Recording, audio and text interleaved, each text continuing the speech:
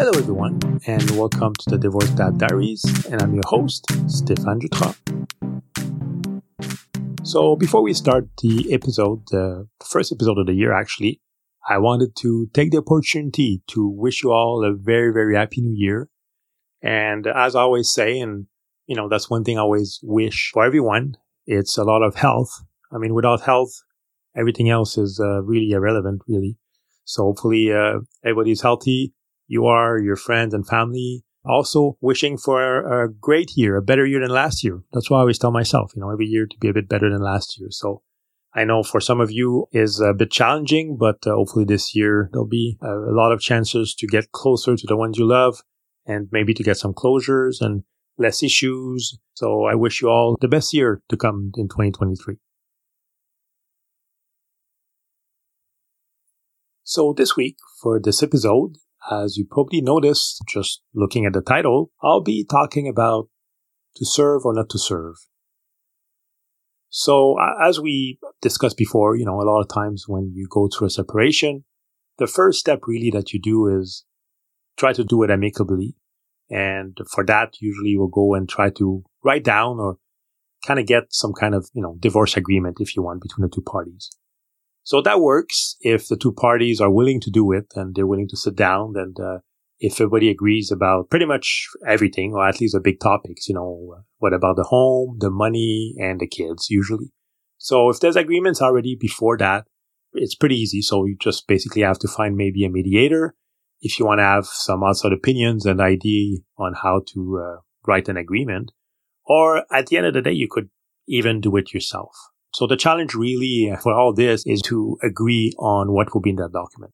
So what happens is, it's something that basically I've never really talked much in detail in my previous episodes. And it's something that I realize is definitely very important. And I think I'm not the only one realizing that. I thought that it would be a great topic for this episode, just to talk about basically, what it is, when to do it, what's part of that document as well. How the serving works and things like that. So just those steps. And again, it's something that might kind of look and feel a bit excessive at the beginning because you said, you know what, I'll make sure that we agree upon and we basically write down what we want. But definitely at some point in time, it kind of becomes necessary. And I'll explain why it does. So if I go back a bit, like on my story, just to give a bit of perspective and what happened on that front. Is, at first when we decided to separate, I really thought everything will be kind of done amicably. And that was the agreement between us. But at the end, we tried some mediators and actually we tried two. Never worked out. Never kind of got to an agreement between each other and even with what the mediator was saying. So it was really kind of stalling. And at that point, as I mentioned in my previous episodes, it was a bit challenging because obviously I was the only one working at the time and I was paying mortgage. I was paying pretty much all the expenses. And at the same time, I was paying my new apartment and all the expenses on my side as well. So I was kind of stuck with basically two lives together and money was bleeding quite fast. So having all that dragging and really not giving results, I was kind of a bit desperate. So that's where I decided to get a lawyer just to help because at that point I didn't know what to do. So I got a lawyer and, talked about her about my situation and what was happening. And basically it had been a couple of years that we're trying to get the mediation going and get the agreement. It didn't work. And it was pretty much, nothing was moving. And the problem is at that time, until you have the agreement or until you go to court, it's pretty much a statu quo. So I wasn't able to just say, you know what, I'll stop paying the mortgage because I don't live in the house. Or you know what, I'll stop paying her car because, we're separated now. So what happens is until you get basically in front of a judge and you finally get kind of judgment or court order and the agreement is going in front and is approved, basically it's mostly the statu quo. And to protect, I guess, both parties as well. Like I said, makes sense. But it doesn't make sense when it takes so long and at the same time you're the only breadwinner and you're the only one basically taking care of everything. So it was definitely becoming a big, big challenge. So something had to be done. Yeah. So at that point, I got a reference for a lawyer from my brother. And I went to see her and we started discussing. And she said, you know what? The thing you have to do, you have to basically come up with a document and serve the divorce papers to her officially. So that way, when you start serving the paper, everything, the clock start ticking. And basically, there's a time for resolution at that point. And the lawyer at that point as well does all the follow-ups and everything. So the most important thing is once you serve the paper, they have a certain time to respond and the clock starts ticking. And, as much as it's a shock for the other party sometimes, it kind of shows how serious you are and how serious the situation is. And again, it helps making things going forward. So a lot of times, I hear people and, discussing with friends and reading and I hear people that they trying to to have an agreement and they don't really want to officially get a lawyer and serve the paper or just serve the paper. Again, you don't necessarily need a lawyer. Obviously, I would suggest it because, they know what they're talking about. They suggest a format and my lawyer took care of everything. So we just had a couple meetings and she drafted an agreement on that one and, I reviewed it and we discussed and she took care of basically everything, getting it signed and sending it to my ex. So for that was great. Again, when you don't know what to do, it's really quite helpful.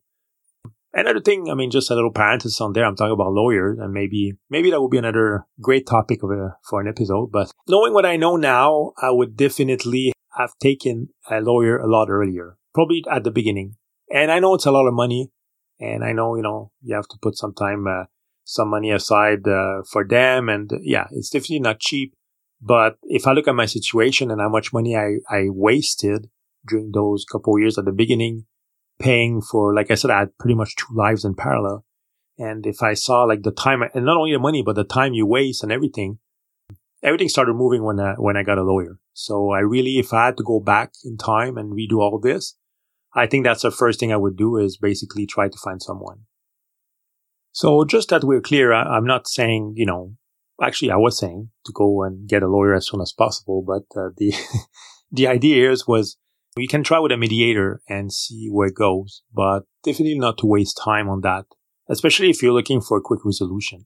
If everybody's okay and both parties have jobs and basically everybody's paying their own side, I think you can go in mediation and it's not a problem. Or like I said before, if everybody's kind of getting along and there's no issue on that, yes, definitely a mediator is a good idea. And as well, I remember the last mediator that we had actually suggested that we would get a lawyer. So, and they do the same thing. They take care of drafting the agreement. And actually, it's not true. Well, the lawyer does, but the mediator help drafting the agreement with the discussion between the two parties.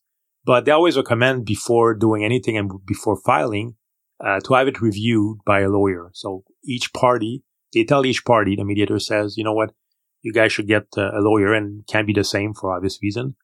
So they always strongly suggest that the agreement that is drafted during those sessions to have it reviewed by a lawyer to make sure it makes sense and that it's fair and that nothing was forgotten.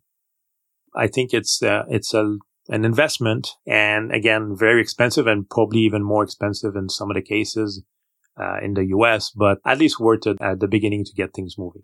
So as I said before I got the lawyer, I was thinking, so how do you file for divorce, right? You went through separation and you want to make it official. And like I said, there's different ways of doing it, but I think it's important to kind of look at how to file for divorce. So again, I did a bit of research and tried to put a bit of structure in the different steps. So this can obviously vary, but I think the steps I'll go through are kind of the main steps for filing for divorce. So obviously the first step, you decide to get a divorce and separate from your spouse. So again, that means that depending where you live, you might have different rules. You might have to, if it's a no fault or fault divorce, or you might have to be separated from that person for at least a year. So there's different ways of doing it. But basically, you decide to go forward for divorce. Often they will ask for the separation date because of that. So the reason they ask is depending what type of divorce you get, you might need a year before you can be filed. So step one, obviously you decide that. Step two, there's the divorce application. So like I said, each province and probably states and everything have different sets of forms, but you can probably go on their website either the state or the province, and get the forms that need to be filled. You can get the forms from the lawyer as well, or a mediator, like I mentioned before. I mean, I'll probably have another episode as well on mediation, but depending where you live, like for example, here in the province of Quebec, the government gives about 5 hours of mediation for free, if I'm not mistaken. So you can go to a mediator like for 5 hours, and it's completely free if you have kids. So that helps kind of getting things going. So the step 3 is to basically determine the grounds for filing the divorce. That will basically tell you if it's a no-fault or a fault divorce.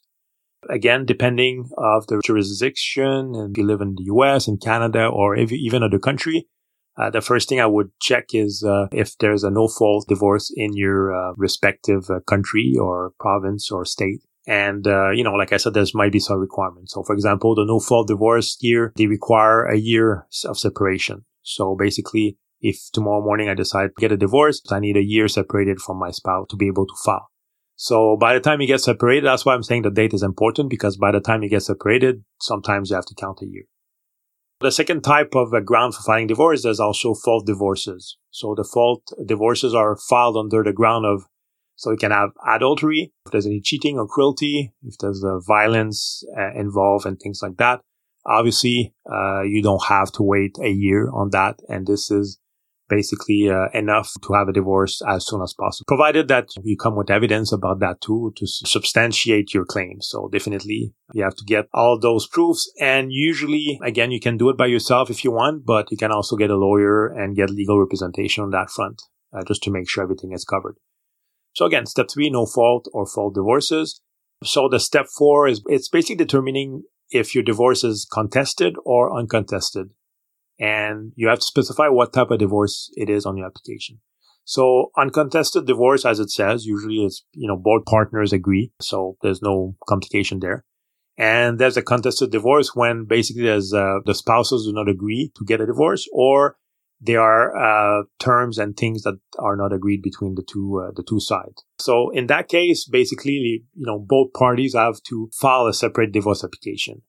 And that's where, like I said, both of them file a separate application, and you need to have some agreement in there too that are worked on. So there's a few more steps definitely if it's contested. The step 5, if there's a child or children involved, that would basically be a thing that you have to work on. So you have to work on the divorce agreement, the parenting agreement, custody, support, and all this stuff. If it's a contested divorce, each party will provide what they want and trying to work on that and get an agreement between the two parties.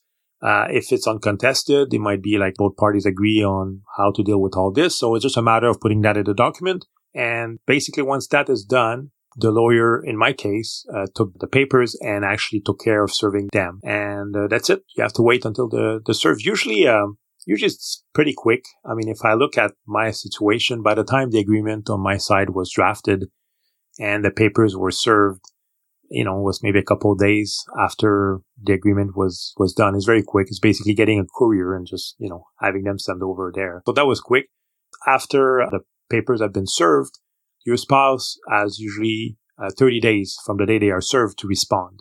So that's what I was saying initially. It kind of starts a timer on things to be done. So now you can't just wait forever or pretend that it's this and that. You really have 30 days for it. If I look at the next step, after 30 days are up, if there's no answer that was filed by your spouse, then you can set down your divorce with the court by submitting an affidavit for divorce, a divorce order, and a clerk certificate. So those are the steps. If you look at what happens, it's really the trigger is really when the papers get filed and served that it starts. And for me, that's what basically saved me, because I'm sure we would have lasted many, many more years after. That said, though, it doesn't mean that, the papers are served and the answer back after the 30 days, everything goes super fast. It still took a couple of years because there was an answer, obviously, on the served papers, but we couldn't agree on agreements, and we were going back and forth. So it was a very long process to basically be able to get to an agreement.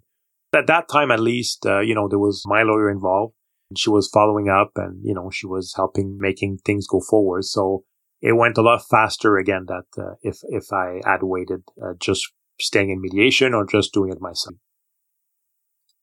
So I want to go back a little bit about serving the paper. Like I talked before about the steps, to filing for divorce, but just getting a bit more detail about how the serving the divorce application works.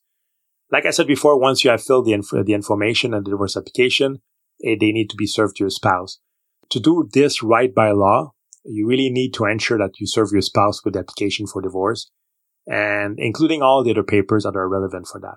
So depending where you are, like for me in Canada, there's some laws that govern any legal papers can be served, and just, drop them in the mailbox and that's it.